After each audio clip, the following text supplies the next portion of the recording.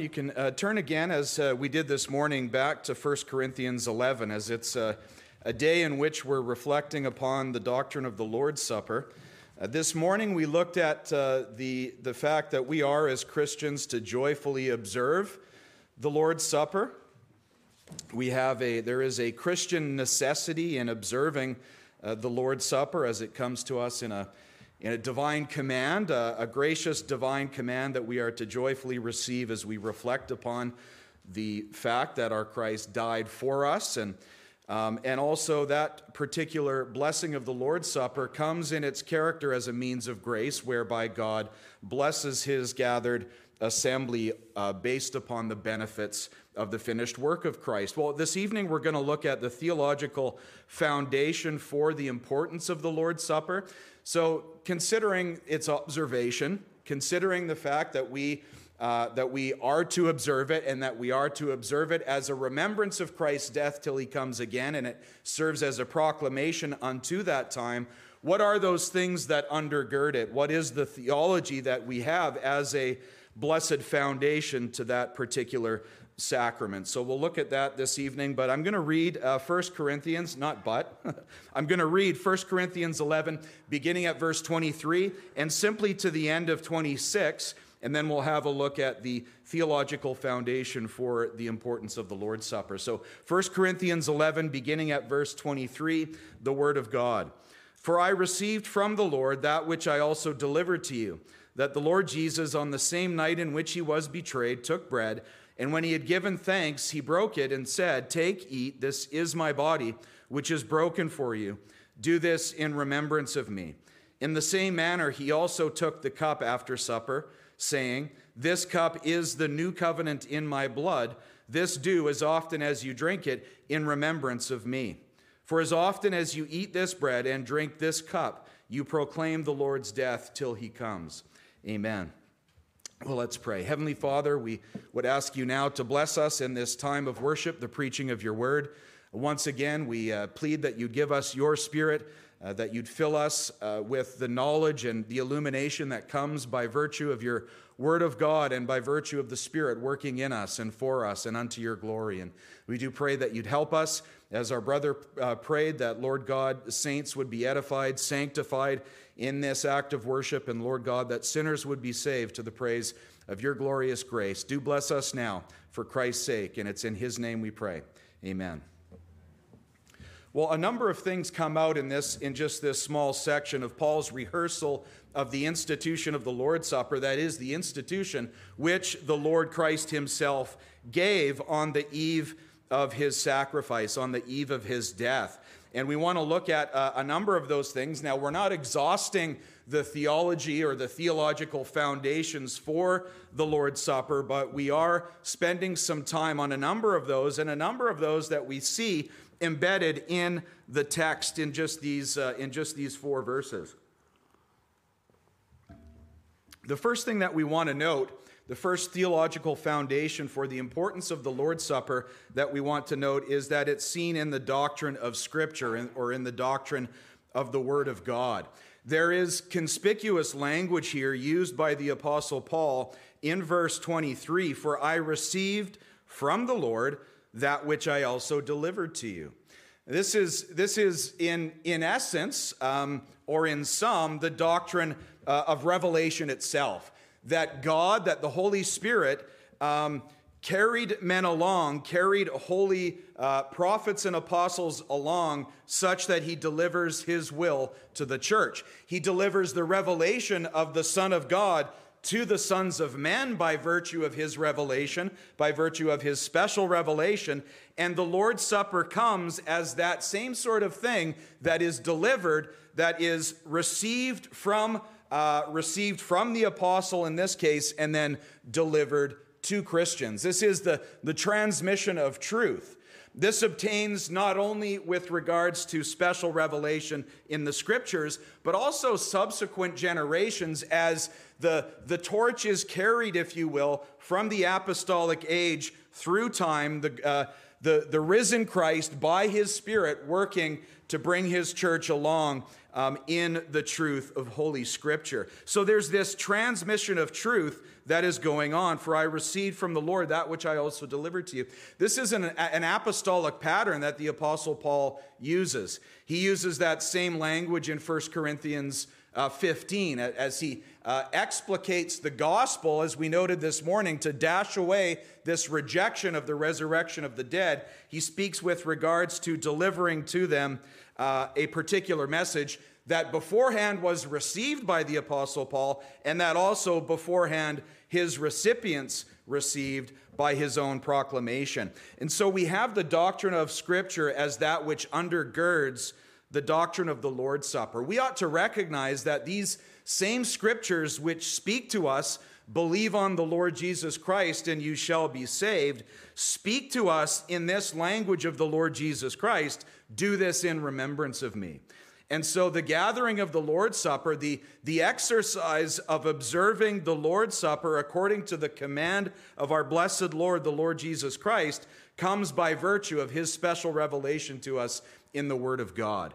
And it ought to be noted that, the Lord's Supper, of course we know this, but a rehearsal is good, calling our minds into remembrance that the Lord's Supper is not a tradition of men. The Lord's Supper, the fact that we observe the Lord's Supper, the fact that we observe the Lord's Supper in Christian churches throughout the world does not come to us as a tradition of man. Now, there are perversions of the Lord's Supper that are the traditions of men, but insofar as we faithfully observe the Lord's Supper in those churches of his, it is such that we rest upon not the traditions of men, but upon the very revelation of God. We have the doctrine of Scripture as the primacy for a fount of knowledge in Christian religion. We have the fact that the Scripture comes to us and it provides us those safe confines and the exclusivity for the truth. We have in the Word of God an exclusive corpus of divinely inspired literature that brings to us the Son of God before our eyes, as it were, crucified, that we may lay hold of the truth of Christ and that we may observe, having been saved by amazing and victorious grace, the supper of the sacrifice of that selfsame Son. We have the Word of God as the ground and foundation for the Lord's Supper. I received from the Lord that which I also delivered to you. Now, as well, and secondly, in the background of the Lord's Supper is most certainly the doctrine of God. I received from the Lord that which I also received. The doctrine of the good God, the triune God of heaven and earth, is in the background of the Lord's Supper. Why? What does this have to do, the doctrine of God, with the Lord's Supper? It is God who has all authority to command proper obedience, first off. It is God alone who has revealed himself in the Holy Scriptures, who provides that which the Lord's Supper both signifies and facilitates.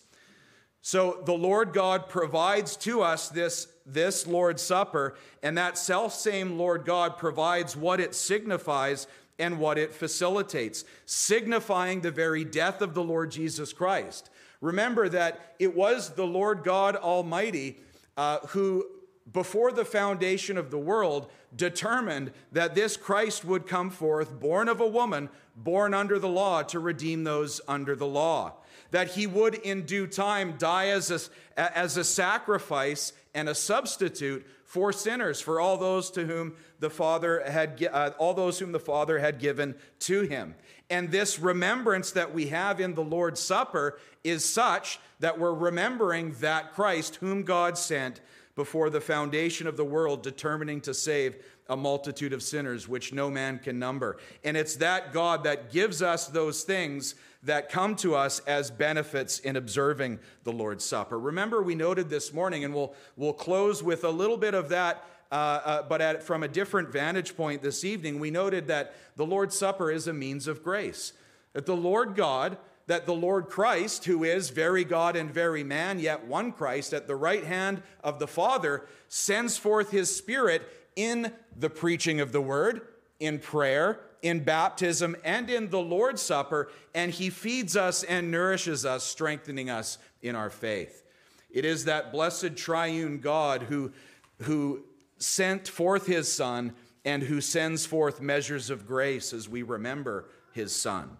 One of the things that we see in the language with regards to the Lord's Supper that I just want to mention because it's connected to the doctrine of God is that we have a horizontal communion, yes, with the gathered saints at the Lord's Supper as a gathering assembly, generally speaking, as we gather for church.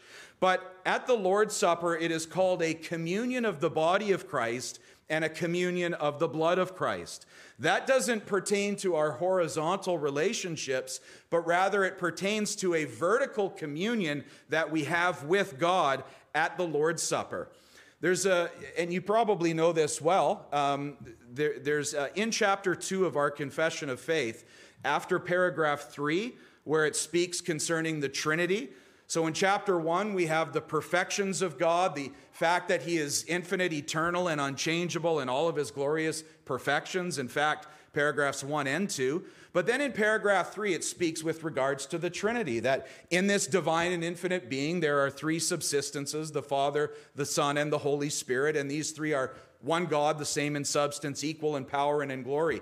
And it closes, I'm actually mingling the language of the shorter catechism with paragraph 3, but there you go, that's what we have. But in explicating the Trinity, our forebears close that paragraph with some blessed language, which doctrine of the Trinity is the foundation for all our communion with God and comfortable dependence on him. Communion with God.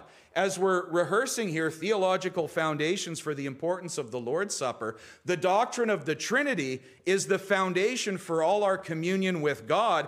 And at the Lord's Supper, it is called a communion of the body of Christ and a communion of the blood of Christ. At the beginning of 1 Corinthians in chapter 1, we read at verse 6, even as the testimony of Christ was confirmed in you,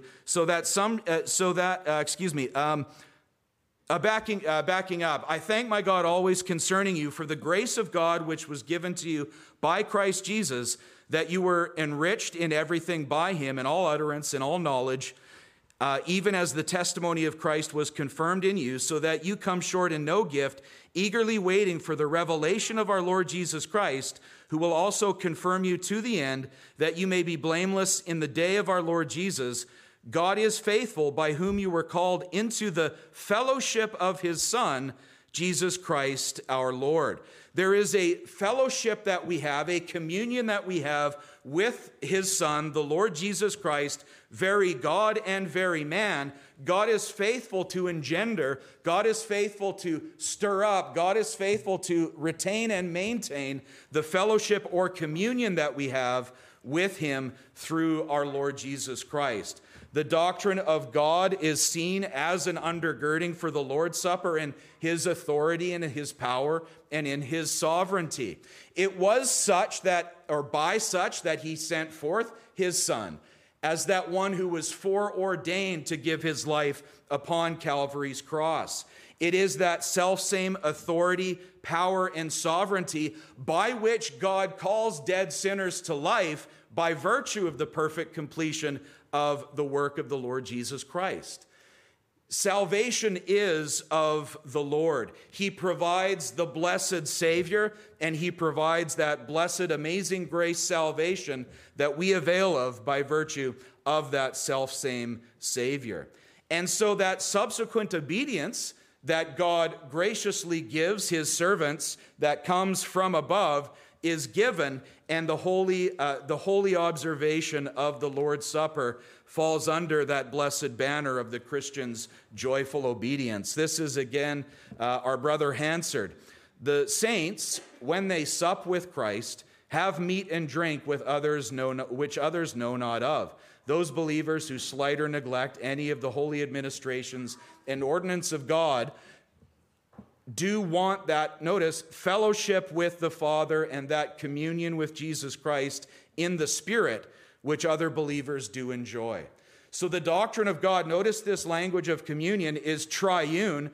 It is fellowship with the Father and that communion with Jesus Christ in the Spirit.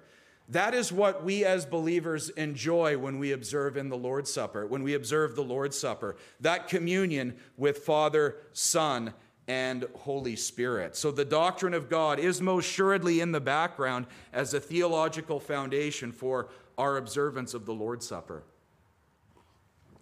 And hopefully as we move along through these, we're appreciating the depth and the richness of the Lord's Supper. As we noted this morning, that it is not simply an exercise of Christians that we are to go through in some empty religious observance. It's not a rote exercise, but it is an exercise of worship that is richly filled with theological undergirding and that has as its primary focus the Savior of our Christian hearts. Thirdly, we want to note the doctrine of the person of Christ. Now, we noted that in a little bit this morning. Remember when we were speaking about do this in remembrance of me, we noted that remembrance ought to land upon the person and the work of the Lord Jesus Christ. And so then certainly a theological undergirding or a theological foundation for our observance of the Lord's Supper is seen in the doctrine of the person of Christ. The supper is a remembrance of Christ and an ordinance whereby believers are strengthened in the benefits of his death. Now, there's an important undergirding that we have with regards to the doctrine of Christ, and it comes at the point of ensuring that we do not fall into theological error at the point of the Lord's Supper. You'll perhaps recall in your Christian sojourn that there are those who believe, for example, that the very real physical presence of the exalted Lord Jesus Christ, who is captured, if you will, in space at the right hand of the Father, is somehow present in the bread and in the blood of the Lord's Supper. That the body, that the bread and the wine are actually transferred or transubstantiated into the very body and blood of the Lord Jesus Christ. Well, the doctrine of Christ was a very important doctrine in arguing against perversions of the Lord's Supper. When we consider the Lord Jesus Christ, it is a Christological impossibility for Christ to be present in his human nature in wafers and in wine throughout the gathering of the assembled saints. He is at the right hand of the Father. Remember that quote from Richard Barcelos this morning. He is at the right hand of his Father in his human nature, yet everywhere according to his divine nature, even with us when we're gathered for the Lord's Supper. So there is most certainly, though, a presence with regards to Christ when the Lord's Supper is being observed. Remember that blessed language of Revelation, the opening of the book of Revelation, where it talks about the Lord Jesus Christ as being the one who walks amongst the lampstands. What a blessed comfort and boost of courage it is to the Christian to know that our Lord Jesus Christ walks amongst his lampstands. Now, he does not walk amongst his lampstands in his human nature, because Christ in his human nature is exalted to the right hand of the Father on high. But by virtue of his omnipresence and by virtue of the condescension of the blessed Son of God, he is with us when we're gathered for the Lord's Supper. He is there, and as it were, with that language of Revelation, walking amongst his lampstands. When we think about the person of the Lord Jesus Christ, there's this wonderful juxtaposition, if you will, with regards to his divinity and with regards to his humanity, such which obtained in the arguments over the Lord's Supper. And that juxtaposition is this, that he is located with respect to his humanity, but he is everywhere and not really located with respect to his divinity. In other words, we can read language like Calvin with regards to the incarnation and the deity of the Lord Jesus Christ. Calvin uses the language with regards to the incarnation, and he says something like he came down from heaven, that is the Son of God. He came down from heaven in such a way that without leaving heaven, he willed to be born in the Virgin's womb, to go about the earth and to die upon the cross, yet he has always filled the heavens and the earth as he has from the beginning. So with regards to the deity of our Lord Jesus Christ, even with the incarnation in view, he did not depart heaven to come to earth as if now he's absent from heaven, absent from Father and Spirit in some sort of weird Greco-Roman way, but he has omnipresence. Like Father and Spirit, he has an unchanging, unbounded everywhereness, yet he is not located because he is most true Spirit. And so Christ, even in the incarnation, is filling the very heavens and the earth as he always has from the beginning. He is that one who cannot be contained in houses made by human hands, but rather is even above the heaven of heavens, they being unable to contain him. On the flip side of that, his humanity does not share that particular attribute. There is no ubiquity, that is an everywhereness to the human nature of the Lord Jesus Christ. Christ is, according to his human nature, again, at the right hand of the Father. He is located somewhere with respect to his present and abiding reign as King of Kings and Lord of Lords, and he does not share the omnipresence. His human nature does not share the omnipresence of his divinity. So all of that to come back to the Lord's Supper, we do not have a supper wherein the literal body of the Lord Jesus Christ is everywhere located in the bread, nor that the blood of Christ is everywhere located in the wine, but we do, as we'll see later, have the sure reality that just as the bread and the wine are physically present and nourishing our Christian physical selves, so too the Lord Jesus Christ, by his Spirit, is nourishing us and strengthening us by the benefits wrought by him upon the cross of Calvary.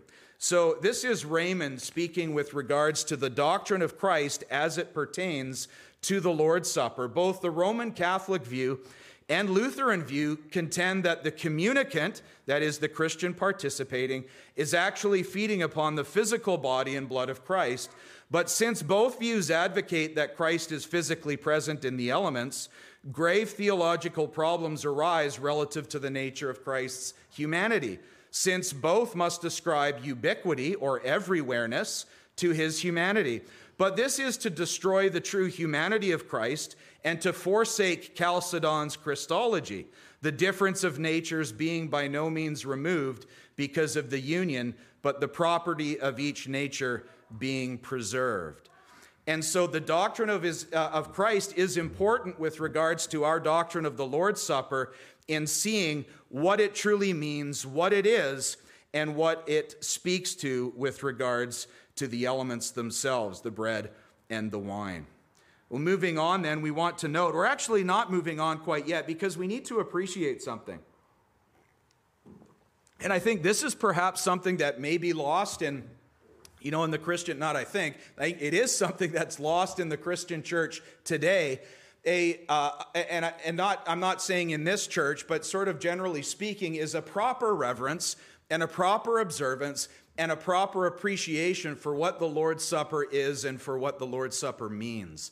I think it can be handled lightly by the Church of Christ in our modern time. Why we want to say that, as our confession says, the doctrine which maintains a change of the substance of bread and wine into the substance of Christ's body and blood, commonly called transubstantiation, by consecration of a priest or by any other way, is repugnant not to Scripture alone, but even to common sense and reason.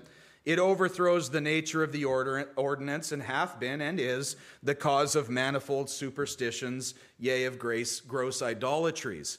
While we want to hold that in one hand, while we want to maintain that in one hand, we want to yet positively say, as we noted this morning, worthy receivers, outwardly partaking of the visible elements in this ordinance, do then also inwardly by faith, really and indeed, yet not carnally and corporally, but spiritually receive and feed upon Christ crucified and all the benefits of his death, the body and blood of Christ being then not corporally or carnally present, but spiritually present to the faith of believers in that ordinance as the elements themselves are to their outward senses.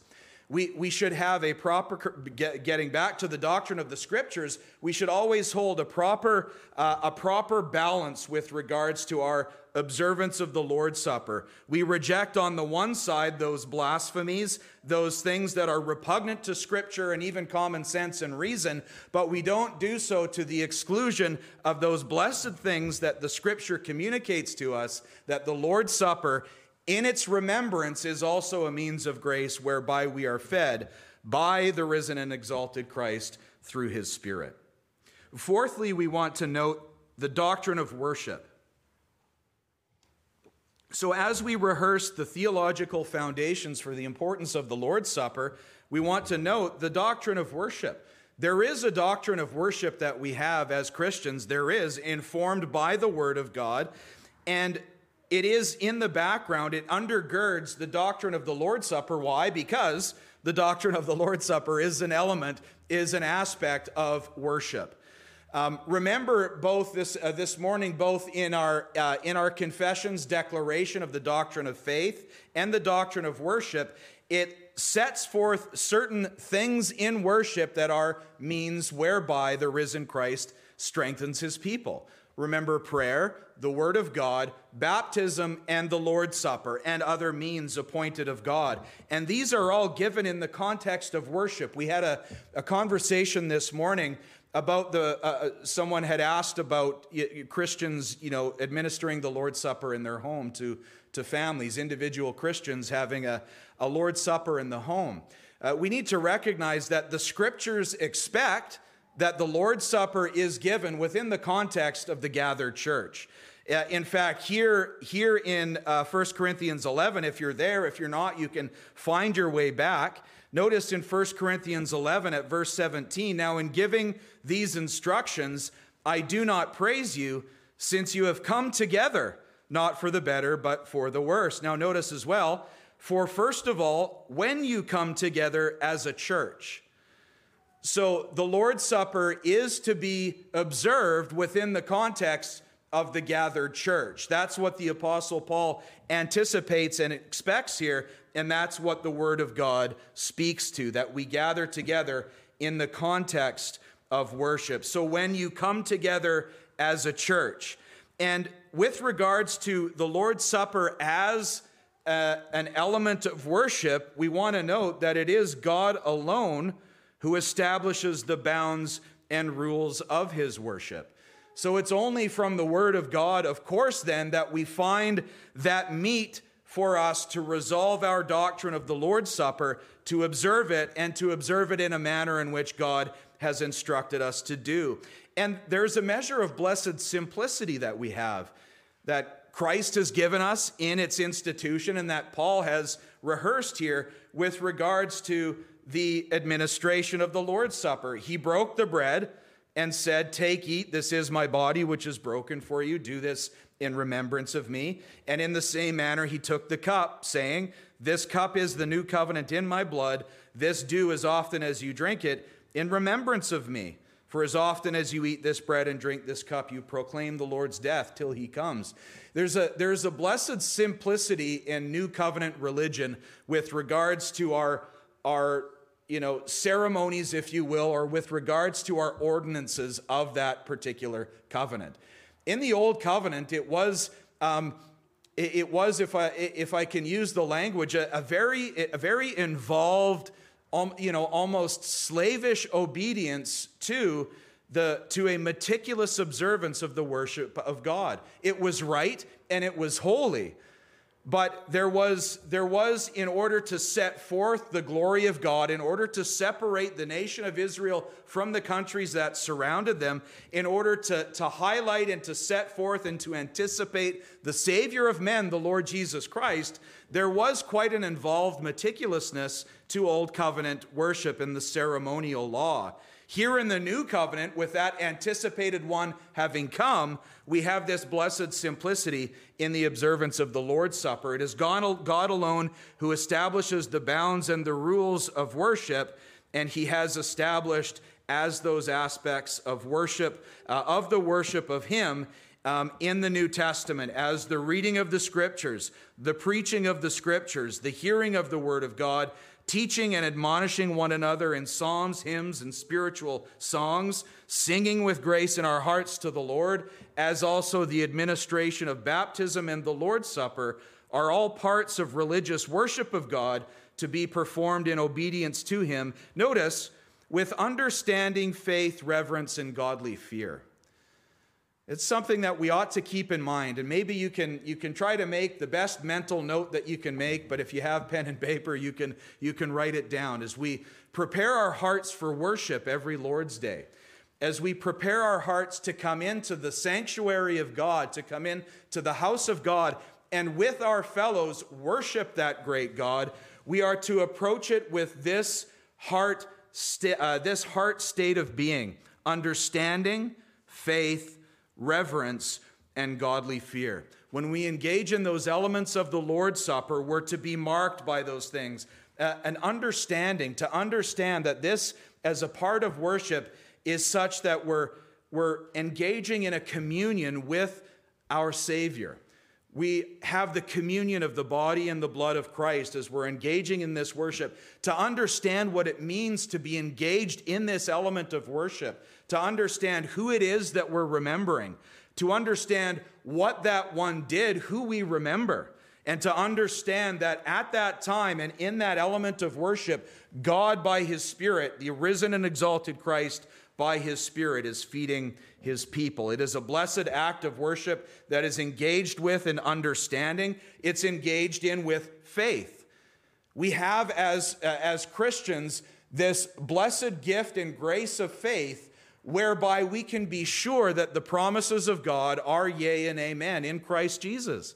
When we gather for this element of worship, the Lord's Supper, we understand that as often as we eat this bread and drink this cup, we are proclaiming the Lord's death till he comes, and in so doing, we're resting by faith upon the promises of God.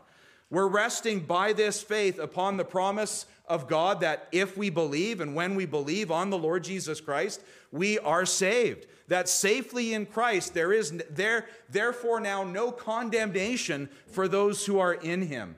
Having believed, our sins are forgiven, and in Christ we have a righteousness that avails with the Father, even the very righteousness of Christ himself. We lay hold by faith at the Lord's Supper the promises of God. Reverence and godly fear.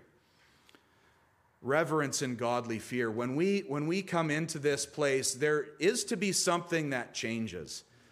Not in some sort of weird and mystical and ethereal way, but in a very real and spiritual way. We come from the realm of the common to the realm of the sacred when we come into the house of God for worship, because we're engaging in sacred things. The preaching of the Word of God, the reading of the Word of God. Remember, this isn't the reading of a dusty tome slapped together by men in collusion over the course of 1,500 years. This is the very Word of the living and true and triune God that we have in the Scriptures. So when we come into this place, we're to enter in, if you will, to this state of reverence and this state of godly fear. And it's different from out there.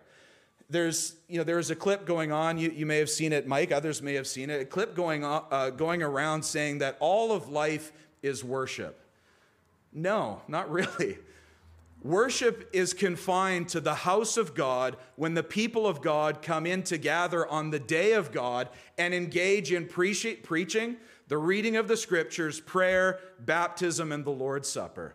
All of life is not worship. In all of life we are under God, and in all of life we ought to conduct ourselves in a manner worthy of the gospel of that blessed God.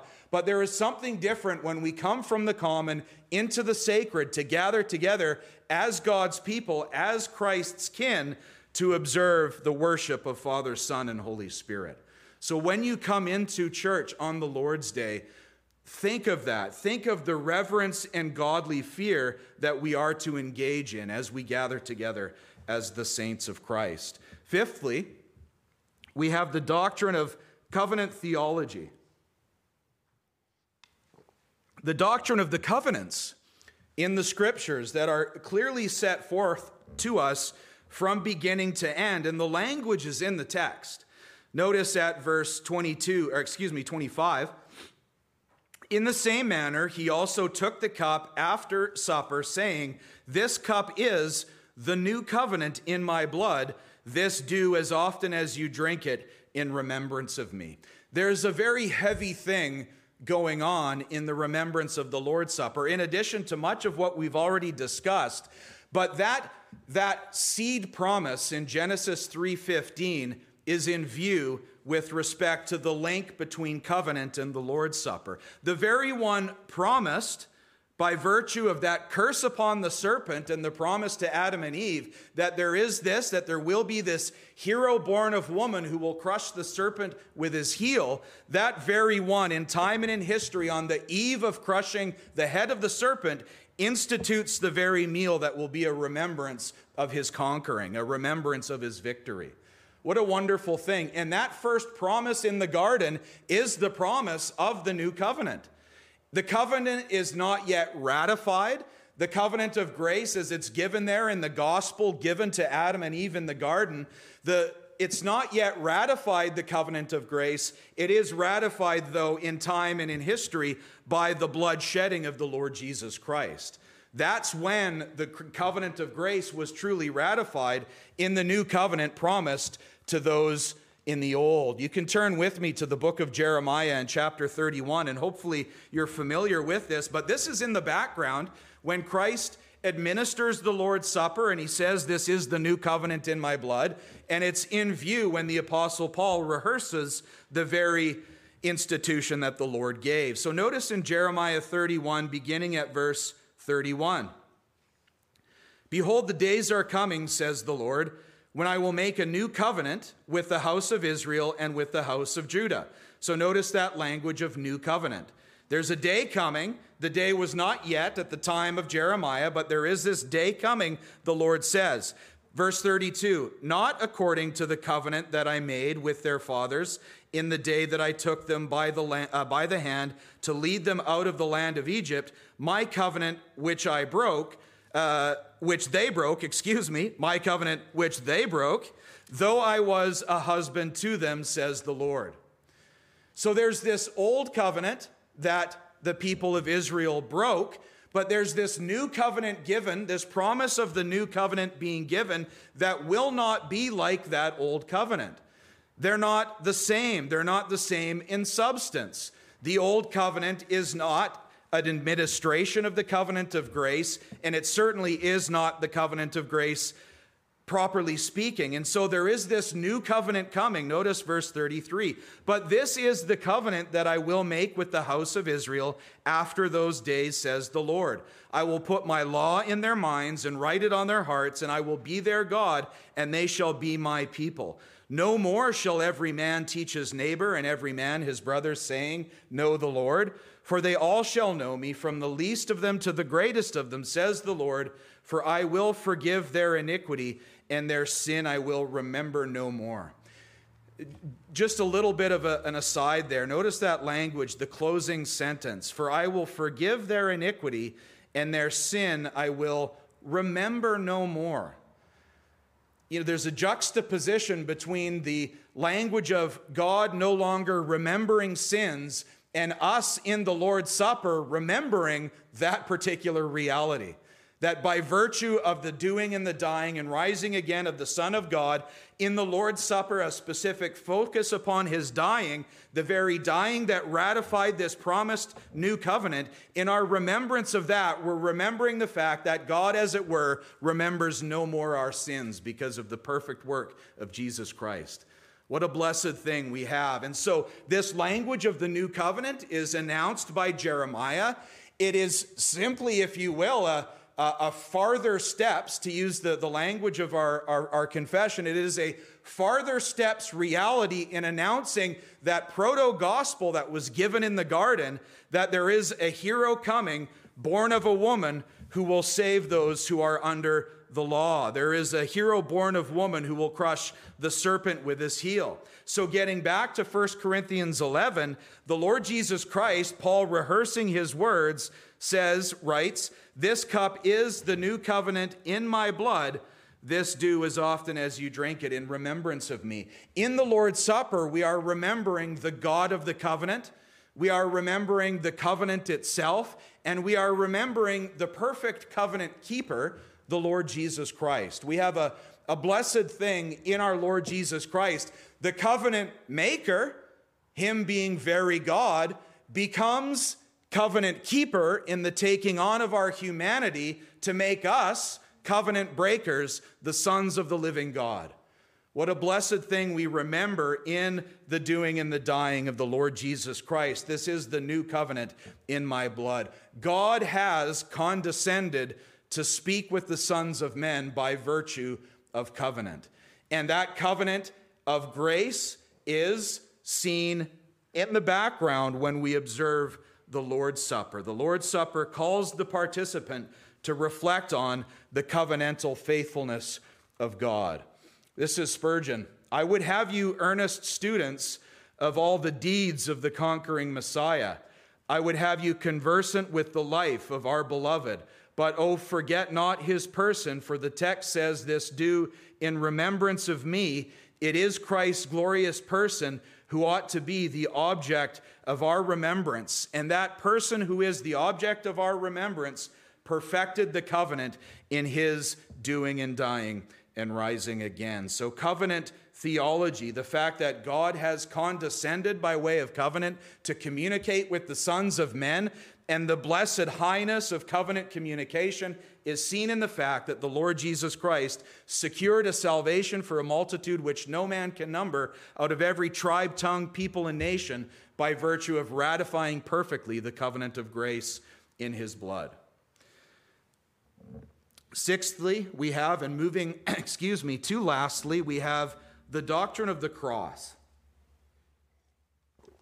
And this is certainly an obvious one, because it is, as we hone in with these theological foundations, that is at the core, that is at the center of our observance of the Lord's Supper, the doctrine of the cross. How is it that the hero born of woman would crush the serpent with his heel? It's by virtue of the cross of Calvary. It's by virtue of that cross wherein and whereby he secures the salvation of that multitude which no man can number, from every tribe, tongue, people, and nation. Notice the language of the text is using the language of broken body and shed blood to speak with regards to the cross of Jesus Christ. Take, eat, this is my body, which is broken for you. Do this in remembrance of me. This cup is the new covenant in my blood. This do in remembrance of me. So this broken body and shed blood, of course, pertains to the cross of Christ. Now, when it says, this is my body which is broken for you, that doesn't mean that Christ's bones were broken. Now, in fact, there's a connection in the gospel accounts to the Old Testament, and probably Psalm 22, where it speaks of not a bone in his body was broken. It's a messianic prophecy fulfilled at the cross of the Lord Jesus Christ. This probably has to do, this language of broken body, has to do with Christ taking in his body breach upon breach. The nails in his hands, the nails in his feet, the spear to the side, and even before that, the lashings and the bruisings that he received on the road to the cross.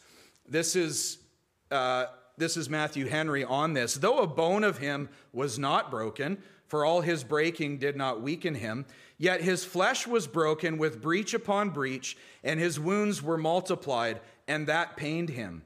God complains that he is broken with the whorish heart of sinners, his law broken, our covenants with him broken. Now justice requires breach for breach, and Christ was broken to satisfy that demand. Think about that for a moment. So when we gather together for the Lord's Supper, when you gather together for the Lord's Supper and you're engaging in that remembrance, in our continual efforts as Christians to not see it as rote ceremony, but to celebrate it and remember it and engage in it aright, we are to dwell on not just all of the things that we've discussed, but almost particularly and peculiarly because of the language of institution upon the fact that Christ took breach upon breach in his body because we, breach upon breach, broke the law of God. We see at the cross of Christ, Christ breached for our breaches. Christ bruised for our bruisings of the law of God. Christ broken, as it were, for our breaking of the law of God and the covenant of the Most High. And so when we read this language, my body which is broken for you, understand it in that sense. And what a glorious thing it is, this doctrine of the cross. As we noted that language this morning, if we, as Christians, peruse the diary of our memories, to use that language of Spurgeon again, if we reflect upon our lives as sinners outside of the grace of God, and even reflect upon the fact that as Christians we still break the law of God, then a quick transition to the cross of Christ ought to be glorious and heartwarming and something that stirs up the fire of Christian belief in so great a one who would condescend from so great a height to assume our humanity, to take breach upon breach in his body, and to shed efficacious blood drop upon drop for our salvation. We have wonderful language in places, in the most interesting of places with regards to the doctrine of the cross. You can turn with me to 1 Peter for a moment. 1 Peter. Interesting places where and when I say interesting places, it's because you wouldn't really expect such a high doctrine of the cross to be sort of planted into this place. Now, we expect it because we read the Bible and we see it and we know it. But if we were just, sort of thinking on a particular line of thought here, if we were to create a document and, write a letter to someone with regards to the cross of Christ to explain it, we probably wouldn't do it in the context of exhorting servants to submit to masters. We would probably explicate it in some sort of systematic theological way. But notice how the cross of Christ is planted in this exhortation for servants to be submissive to those who are over them. Notice in 1 Peter 2, beginning at verse 21, "For to this you were called," that is servanthood, "for to this you were called, because Christ also suffered for us, leaving us an example that you should follow his steps, who committed no sin, nor was deceit found in his mouth, who when he was reviled did not revile in return, when he suffered he did not threaten, but committed himself to him who judges righteously." Now notice verse 24, blessed cross language, "who himself bore our sins in his own body on the tree, that we, having died to sins, might live for righteousness, by whose stripes you were healed." That is the doctrine of the cross that is remembered at the Lord's Supper. When we reflect upon his body broken and upon his blood shed, we reflect upon that Isaiah 53 reality that is in the background of the mind of Peter, that he bore our griefs, he bore our sorrows. He was bruised for our iniquities.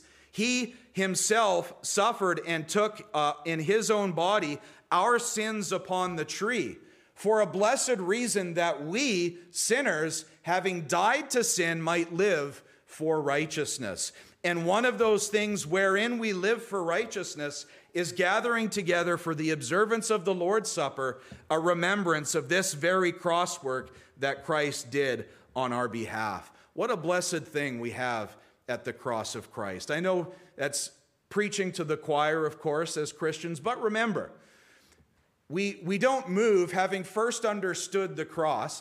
But remember, I didn't mean that deliberately with regards to remembrance, but remember that we constantly need exhortations to dwell with our Christian minds upon the doing and dying of Christ, because we are so prone to forget. And so fresh visions, fresh impulses, fresh winds of the doctrine of Christ are to constantly be given to the Christian, because it's there that we find our salvation. It's there we find the Christ of our salvation. It's there we find this blessed substitutionary sacrifice rendered for us. We could not pay the debt. Christ came to pay it, that he might bring many sons to glory.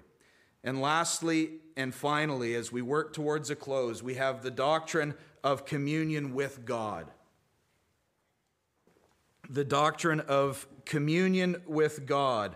We noticed this morning with regards to this as a means of grace, so we don't need to spend too much time on this, but we need to appreciate as Christians the blessed fact that at the cross and at the resurrection of the Lord Jesus Christ, Christ was not then finished with his people. Remember, he promises his disciples, because they were weary and worrying that with Christ's departure, that would mean in essence a departure of the benefits that come with Christ. They didn't want him to leave them. But remember Christ's answer: it is good for you, it is for your benefit that I go, because I am going to send the Spirit, another comforter, to you.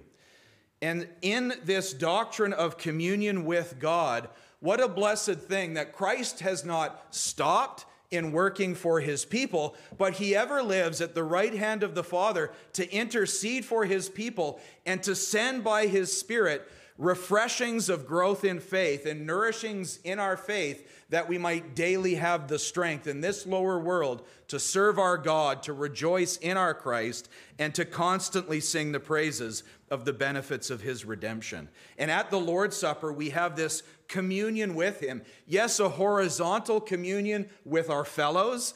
Yes, a horizontal communion with one another, but a vertical communion with the very triune God of heaven, a vertical communion with the exalted Son by his Spirit, wherein we have this communion of the body of Christ and the communion of the blood of Christ, as we see in 1 Corinthians 10 and verse 16.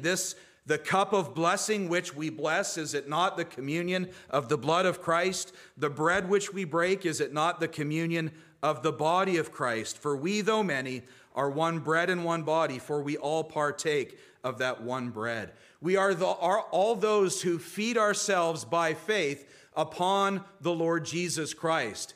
In eating and in drinking, we feed our faith. We, by the risen and exalted Christ, avail of the benefits of the Spirit, who brings good things in our hearts, who brings the nourishings, who brings the strengthenings, who brings the growth in our walk with Christ in this lower world. What a blessing we have in the Lord's Supper. Hopefully in only a couple of hours, in reflecting upon the Lord's Supper, we can in some measure gain an appreciation for what it truly is, for what it truly conveys, so that the next time we so gather together with our fellows, and in the act of taking the bread and taking the wine, and in that act of remembrance, we really are steeling our minds to reflect upon so great a Christ and so great a salvation. May God bless our hearts as we gather and worship. May God bless our hearts in every element of worship. And as our study focused this morning on the Lord's Supper, may God in the gathering for the remembrance of himself strengthen us by his Spirit, that we might in this lower world give praise and honor to the triune God. Let's pray. Heavenly Father, we thank you for your word. We thank you for this doctrine of the Lord's Supper. We rejoice in your goodness to us. We thank you that you have given us these things whereby we can avail of the risen Christ, his benefits, the strengthenings, the nourishings of the Spirit, to bring us about in this walk, in this sojourn, in this lower world. We pray that you would give us Christian hearts of appreciation and recognition for all of those elements of worship, that when we come into this place, we would not count it a common thing, but a sacred thing, to worship Father, Son, and Holy Spirit, to sing the praises of victorious grace, to rejoice in our Savior, and to avail of the blessings of the Spirit of God. Do go with us into this evening, go with us into this week. Help us by your Spirit to conduct ourselves in a manner worthy of so glorious a gospel. And we pray in the name of Jesus Christ, our Savior.